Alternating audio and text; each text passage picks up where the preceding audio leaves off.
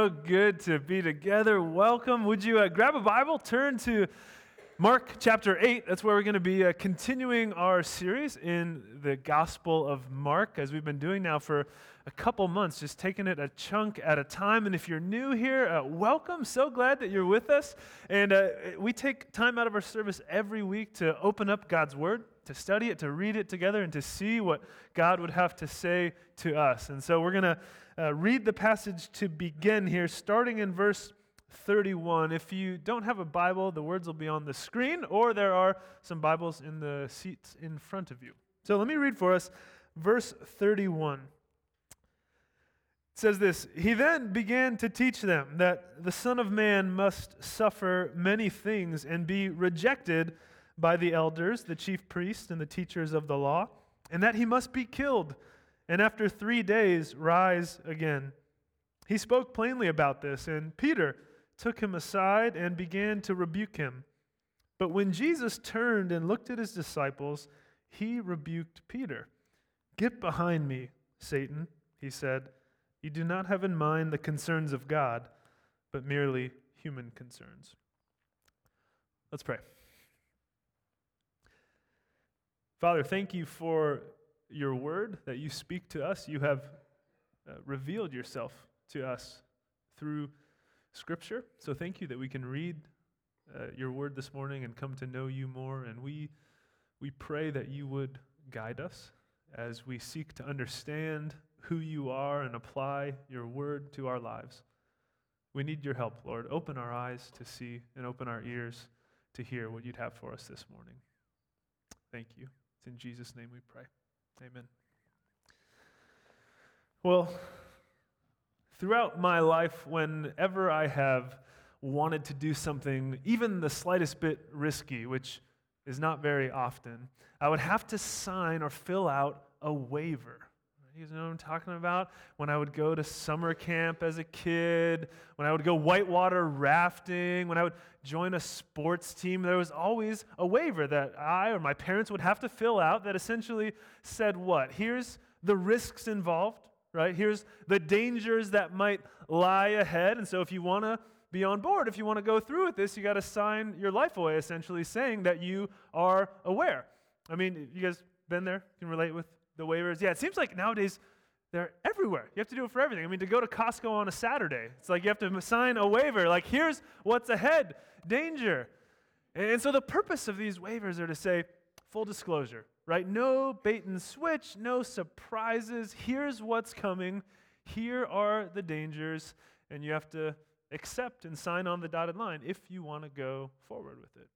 Now, the same is true in our spiritual lives. With the invitation of Jesus, it comes with a full disclosure, no surprises. Here's what's ahead. And we see some of that in the verses that we read this morning. Jesus is not going to bait and switch us. He's not going to lie to us about what following him will look like. He's going to speak very directly and clearly to the disciples and to us this morning. And so we see that going on as we start in verse 31. We already read it, but it says this: He began to teach them that the Son of Man, which is Jesus, he's referring to himself, must suffer many things and be rejected by the elders and the chief priests and the teachers of the law, and that he must be killed, and after 3 days rise again. He spoke plainly about this. Now, we have to remember the context, right? If you were here last week, you remember at the end of chapter 8, which is where we are, just a few verses beforehand, Peter has this powerful declaration: Jesus, you are the Messiah. This moment of clarity: Jesus, you're the King. You're who everything and what everything is all about, Jesus. And he says, essentially, yes. And in verse 31, he claims himself as the Son of Man. You see him refer to himself that way. The Son of Man must suffer. And essentially, by claiming that title, he's agreeing with what Peter has said, that yes, he is the Messiah. See, the Son of Man was this term that comes from the Old Testament. In Daniel chapter 7, there was this picture of one that was like a Son of Man, this divine king that would come in glory and power and establish the rule and reign of God on earth. And so Jesus is saying, yes, that's me. I'm the Son of Man. I'm the Messiah. But let me explain to you what that means, Peter and disciples. I'm going to suffer. As the Messiah, I'm going to die. I'm going to be rejected. And we see Peter has this really strong response, right? He spoke plainly about this, and Peter took Jesus aside and begins to rebuke him. He rebukes Jesus. He says, no, Jesus, you got it all wrong. Suffering, no. Being rejected, no. Dying, no. What are you talking about, Jesus? That's just negative talk. Get that out of here. And the word for rebuke that's used here is the same word that is used elsewhere in the Gospels when Jesus casts out demons. There's exorcisms and demons are rebuked and thrown out of people. I mean, it says that is what Peter is doing to Jesus. He's rebuking him in the strongest possible terms, confronting what Jesus has just said. Now, you don't have to go to seminary or be a religious expert to know that you probably shouldn't rebuke Jesus, right? I mean, that's like Bible 101 stuff. You don't rebuke Jesus, and yet here we see Peter doing that. Why? Why is this cause such a harsh reaction from Peter? You see, he and the disciples have this picture of what the Messiah was going to look like. They had these expectations of when the King comes, when the Savior comes, here's what he's going to do. He's going to conquer. He's going to be strong and victorious and throw off the Romans who are oppressing us. And so that picture did not include suffering or rejection or death at the hands of the Romans. I mean, almost by definition, the Messiah was a conqueror, was one who would come and win. And sure, there were places in the Old Testament, we think of Isaiah 53 that talks about this suffering servant, this servant of the Lord that would come and at some point suffer for the cause of God. But they never connected those images of the suffering servant with the Messiah. So they're saying, no, Jesus, what are you talking about? It was just completely backwards. It made no sense to them. It would be like, imagine this, like someone today running for president, okay? And they're saying, I'm going to be the next president. And the whole crowd's like, yeah. And they're like, we're going to the White House. Yeah, how are you going to do it? We're going to lose the election and be rejected by all the people. Like, what? You know, where someone's like, hey, we're going to the Super Bowl, okay? Picture the Philadelphia Eagles. We're going to the Super Bowl. Yeah. We're going to win the Super Bowl. Yeah. Coach, what's our game plan? We're going to let the other team score, and they're going to win the game. What? I mean, really, it makes no sense. It sounds completely backwards. What do you mean the Messiah, the Savior, the conquering King is going to die? Jesus, what are you talking about? He's like, we got this crowd going. The people love us, Jesus. We're taking the world by storm. Here we go. Up and to the right, to the top we go. Jesus says, no. And we see in verse 33, continues, Jesus turned and looked at the disciples, and he rebuked Peter. Get behind me, Satan. He said, you do not have in mind the concerns of God, but merely human concerns. And so Peter rebukes Jesus, and Jesus rebukes Peter. He says, no, Peter. And Peter kind of gives us whiplash here. I mean, last week, again, Peter has this powerful moment of clarity and vision. Jesus, you're the Messiah. Jesus, you're the King. And we're like, right on, Peter, you got it. And then a couple verses later, Jesus is calling him Satan. We're like, Peter, what happened? What a quick turnaround. See, he saw in part, but he didn't see the full picture. So Jesus says, get behind me, Satan. He calls him the ultimate accuser, the ultimate adversary. He calls Peter the one who is standing opposed to the plans and the will of God. And it's not that Peter was literally Satan or that Peter was in some way possessed by Satan. I don't think that's what's happening here. He's just acting like Satan, standing opposed to the plan of God, against what God wants to do. And he says as much. He says, you do not have in mind the concerns of God, but merely human concerns. Peter, you're thinking about what you want. Because Peter and the disciples, again, they're concerned about upward mobility. Jesus is the Messiah. He's the King. He's going up and to the right, and he's going to be in power and influential. And so we're going to, we're his guys. Right? We're his inner circle. And so where he goes, we go. And so we're going to have a place of influence and status and significance and earthly power. This is going to be great. We're going to be at the center of all of this. And it's such a good thing that we no longer struggle with these thoughts the way the disciples did, isn't it? It's a good thing we're past all that, those silly disciples. No, I think we can see a bit of ourselves in the disciples, if we're honest. It's hard for us today, right, to wrap our heads around a Messiah that dies, the way of the cross, the way of suffering and loss, and what appears to the world as weakness. I mean, we too want a disciple that a Messiah that conquers. We want our lives to be blessed. We want to have power and influence, and we want our enemies to be dealt with, and we want our agenda to rule the day and our causes, whatever they might be. We want Jesus to champion them. We wrestle just like the disciples do. And so we say no thank you to the talk of loss and humility and death and suffering.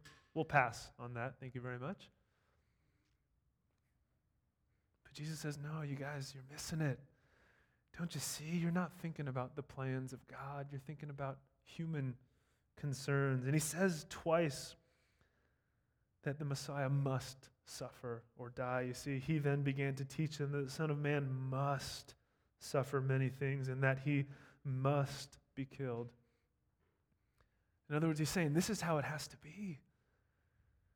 Don't you guys understand that this is the plan of God unfolding, the plan for redemption and salvation for all the world?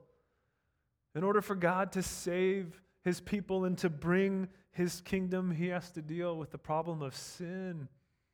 Because Scripture tells us that the wages of sin, the consequences for sin and our rebellion from God is death and judgment and separation from God. And so God says, I'm going to save my people. I'm going to rescue them. But in order to do that, in order to forgive them for their sins, the Son must go to the cross and die in our place and take the punishment for sin upon himself so that we might be forgiven. He's saying the Messiah must die. There's no other way. And in case we think that the cross is just some tragic accident, some unfortunate event in the first century where this poor, nice, young Jewish rabbi was up and coming and had this following and everyone loved him, and poor guy, his time was just cut short. What a tragedy. No, we see Scripture say this was the plan of God. This is how it was designed to go. Acts 2:23 says that Jesus was handed over to death by the deliberate plan of God. That the death of Jesus was no accident. It was exactly what God intended. It may look like weakness to us and foolishness to us and death to us, but it is the way that God redeems, the way that God saves, and the way that God forgives. We see that Jesus doesn't stop there, though. There's more. We keep reading. Verse 34. He called the crowd to him, along with his disciples, and said, whoever wants to be my disciple must deny themselves and take up their cross and follow me. For whoever wants to save their life will lose it, but whoever loses their life for me and for the gospel will save it.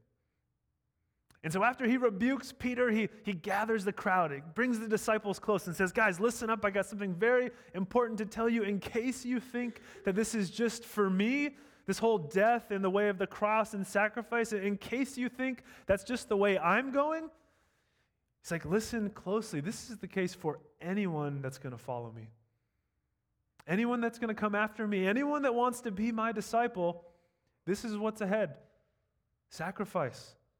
Loss, a form of death. Full disclosure. Here's what following me is going to look like. And so we say, wow, Jesus. Talk about a crowd-pleasing message. Man, I mean, has he not read the most recent leadership books? Has he not read the How to Win Friends and Influence People literature? I mean, is he unaware of what's going to draw a crowd and keep people? I mean, this is heavy. And so we figured, to be true to the words of Jesus, we wanted to rework our church mission statement and slogan. And so we came up with a new one that's really going to attract people. First Baptist Church, deny yourself and die. It's going to be wildly popular. People are going to love it. People are going to flock to us from all over the region. No, I'm just kidding. That's not actually going to be our slogan, our mission statement. But it makes you think, right? This is the invitation of Jesus, is come and deny yourself and die. And it makes you wonder about the invitations that we make today, or the way that we have a tendency to maybe set the bar pretty low and say, hey, it's not going to cost you much. Just come on in. We got comfortable chairs and nice coffee, and we'll have the heater on, and the pastor will tell jokes for a little bit. It's going to be a short service, and then you can go out with your life, and that's all we're going to ask of you. Won't cost you much. Jesus isn't going to ruffle your feathers too much. Don't worry. But man, when we see this, it's like, no, Jesus says, you know what? It's going to cost you everything. It's going to cost your entire life. It's going to be a total 180 from the way you're doing things. He says, but it's worth it. And so we have to wonder, okay, what does it mean, Jesus, to deny yourself? If anyone comes after me must deny themselves. It seems to mean letting go of self-determination, letting go of the place of privilege where you decide how your life is going to go. Letting go of being the key decision maker in your life, of sitting on the throne of your heart. Saying, no, if you're going to follow me, you have to say no to your agenda, to your personal ambitions and dreams, and you have to align your life with me. You have to pursue my purposes. And so when you make decisions, it's no longer, okay, what do I want with my time and my money and my career or whatever? What do I want? No, it's, Lord, what do you want? Die to self to follow Christ. Lord, what do you want me to do? As I was preparing for this week, I was struck by this quote from this pitcher. His name is Tom Seaver. He's a MLB Hall of Famer. This comes from this book named Grit that my wife was reading, and she shared this with me this week, and it was so perfect. He's this pitcher, and he's explaining his career after he'd retired. He explains his sole focus and goal in life was to be a great pitcher. And he says this, my goal was to be to pitch the best I possibly could day after day, year after year. And he said it took sacrifices. He said pitching determined what I ate, when I went to bed, what I do when I'm awake.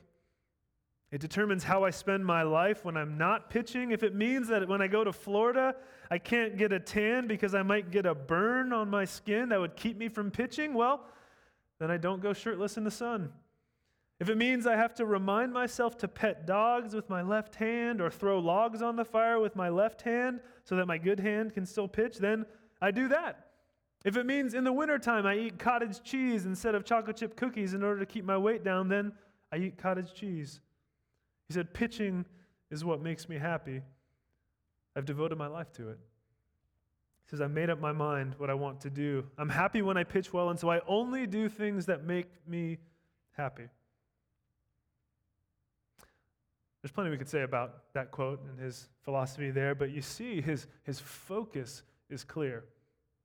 Above all else, I want to be a great pitcher. And so everything in my life aligns with that. And so I'm going to sacrifice whatever it takes, whatever I need to do to keep me in shape, to keep me healthy, to keep me able to pitch. I'm going to do that. I'm going to say no to things that I even want to do at times so that I can be a good pitcher. And so if that's the way he approaches his career, his job, how much greater should our commitment be to the Lord? Say, God, I'm going to do whatever it takes. I'm going to deny myself whatever I need to do in order to be faithful to you and to the call that you've put on my life. I'm going to deny myself. It says to take up your cross. It's an interesting language. See, in the ancient world, a criminal would carry their crossbeam out to their place of execution. So the horizontal part of the cross, that wooden beam, the criminal would have to carry that to the place where they would die. And as they were carrying that crossbeam, it was a public spectacle. They were shamed and insulted and spit on and yelled at by the public crowds that would jeer at them. So Jesus is saying, if you're going to follow me, you have to deny yourself and you have to take your cross. You have to be willing to be publicly humiliated for me. You have to be willing to be insulted for me. You have to be willing to go to your death, if it requires it, in order to follow me. This would be a very real situation for the first century audience reading the Gospel of Mark. Many of them would be persecuted. Many parts of the world today, believers are persecuted and could lose their lives merely for professing faith in Jesus Christ. And so Jesus is saying, if anyone would come after me, they have to be willing to go this far. And his words here are just so counterintuitive as he continues, aren't they? It sounds backwards. He says, whoever wants to save their life will lose it, but whoever loses their life for me and for the gospel will save it. Saying, in order to live, you have to die, and in order to gain, you have to lose. It sounds so very backwards. And he reinforces it as he goes on in verse 36. What good is it for someone to gain the whole world and yet forfeit their soul?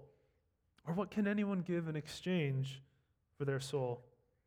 And so we ask two rhetorical questions. First, verse 36, what good is it to gain the world and lose your soul? In the end, the answer, no good. It's no good. To have all your desires fulfilled, all your earthly goals reached, but when you get to the end of your life, you realize you've missed the whole point of it all. You forfeited your eternity and your very soul. It'd be no good to do that. And then verse 37, another rhetorical question. What can you give in exchange for your soul? Or in other words, what is as valuable as your soul? What could you possibly trade for your soul and have it be a worthwhile trade? It's like nothing. What's as valuable as your soul? Nothing. What do you possibly exchange it for? Nothing. There's nothing as valuable.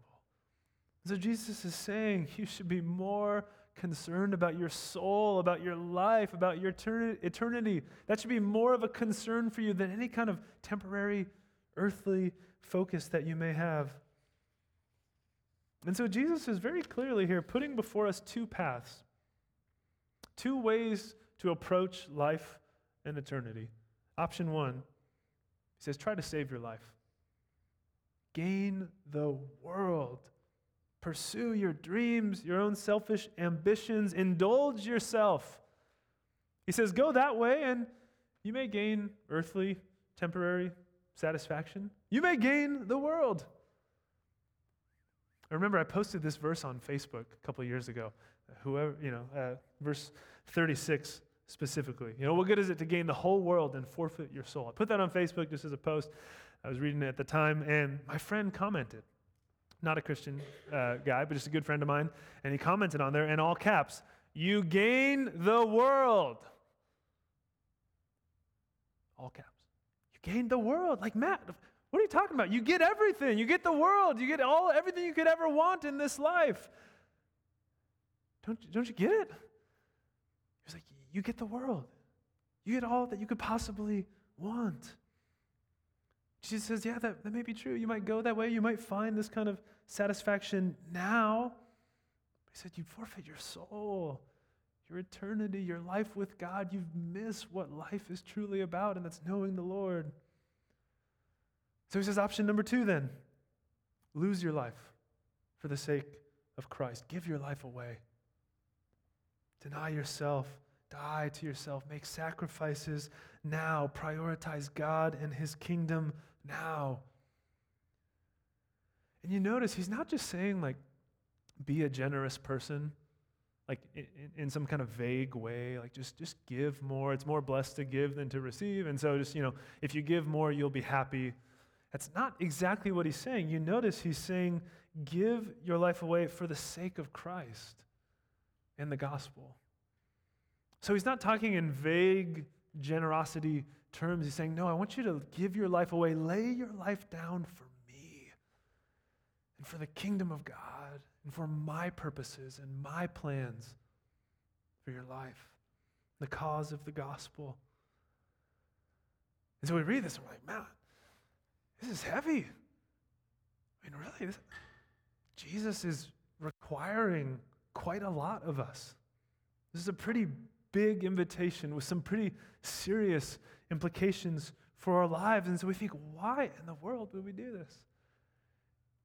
Such sacrifice, such loss, self-denial.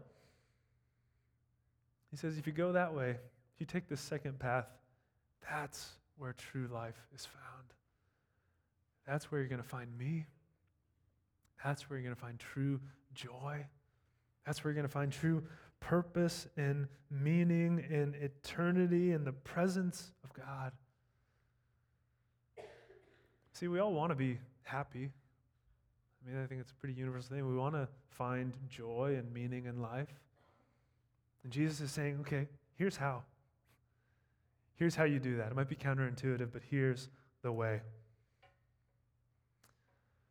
And so the reality is we all have to make this decision with what we're going to do with the gospel.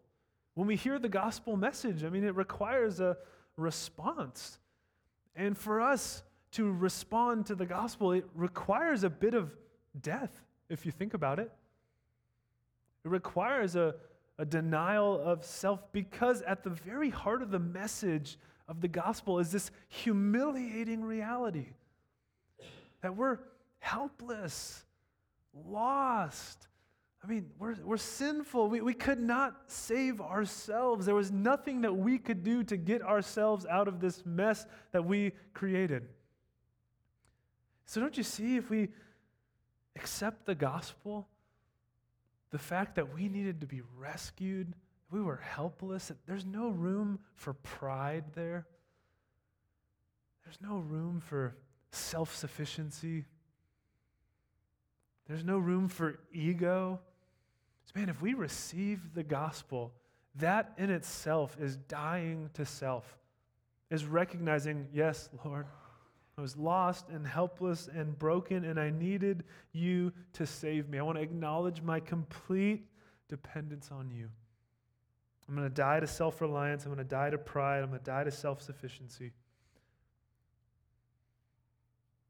And see, in all of this, Jesus is just trying to help us have an eternal perspective, to look beyond just the temporary concerns that so often fill up our minds. And you see him go there in the final verse that we're looking at, verse 38, the bigger picture. He says, if anyone is ashamed of me and my words in this adulterous and sinful generation, the Son of Man will be ashamed of them when he comes in his Father's glory with the holy angels. He's saying, think, if you could, just beyond the temporary, day in, day out life that you're leading. Look to the future where one day Jesus will return. In all the glory of God, there will come a day when we all will stand before that God and give an account of our lives. And Jesus is saying on that day, if you've been ashamed of him and wanted nothing to do with him and rejected him and said, Jesus, we want to live for ourselves, thank you very much. He says, on that day, then I will be ashamed of you. And there will be separation there. But the opposite is true then. If we receive Jesus, if we say yes to him and put our faith in him and die to ourselves, then when he comes that day, we'll be found in him. He will receive us and welcome us, and we'll be a part of his family forever. And so it really boils down to this question for us today. We're all going to have to decide one, what we're going to do with the gospel. Will we respond to the good news of Jesus and put our faith in him? Will we die to our pride, die to self, and trust him? And the second piece is, if we say yes to that, and if we're walking with the Lord, there are going to come times in our lives, probably over and over again, where we're going to have to choose. We're going to have to decide. How will we live? How will we spend our money? The resources that we have been given, how will we spend them? How will we spend our time that we've been given? We're going to have to make decisions that are going to affect our health, that are going to affect our families. We're going to have to make decisions that will affect our reputations. In certain situations, we're going to have to decide, do we stay? Do we dig in? Do we pour ourselves into more of this, or do we leave? Do we go? Do we get out of this bad situation? We might have to give up dreams. We might have to change our ambitions and the focus of our lives. We might have to make hard choices and sacrifices, and this could look a zillion different ways. So I don't know what this exactly will mean for you, but chances are you'll know that there'll be some work of God in your heart that's prompting you, saying now is the time, or there's something that you have to give up, there's something that you have to do, and you can't quite get rid of it. In those moments, we'll have to choose. Will we give our lives away for the sake of the gospel? Will we deny ourselves in order to say yes to Jesus and what he has for us?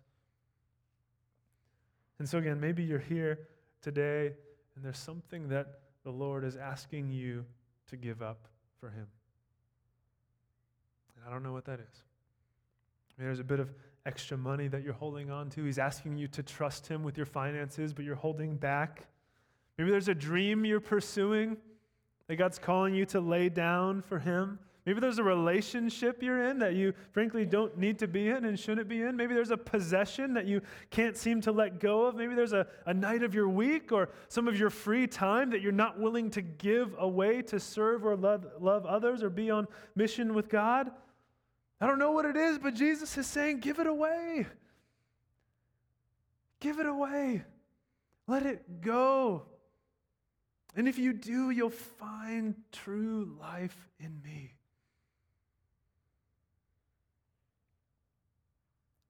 Saying you have to die to live.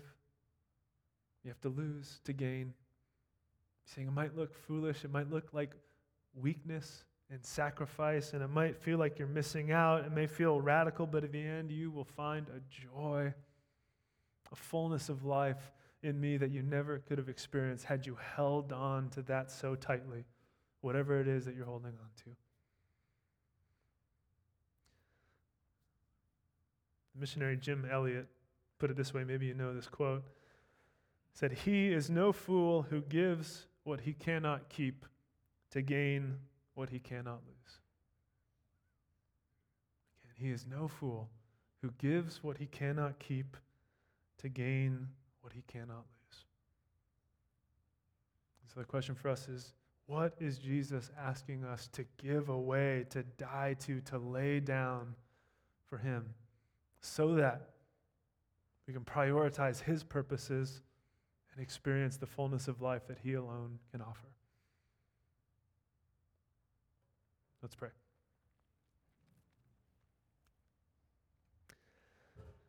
Father, this is a heavy truth we've considered this morning. Jesus, the cost of following you. We thank you for dying for our sins, for saving us, for doing everything that was required for salvation if we would trust in you. We thank you for that, and we pray that you would give us the courage and the determination and the faith to respond to you and give you our very lives. I pray, God, that you would point out to each of us in our hearts what it is that you're calling us to, what changes you would have us make. But we thank you, Jesus, for the gospel, that you save us, that you died for us, and that you love us and welcome us into your family. I pray this all in Jesus' name. Amen.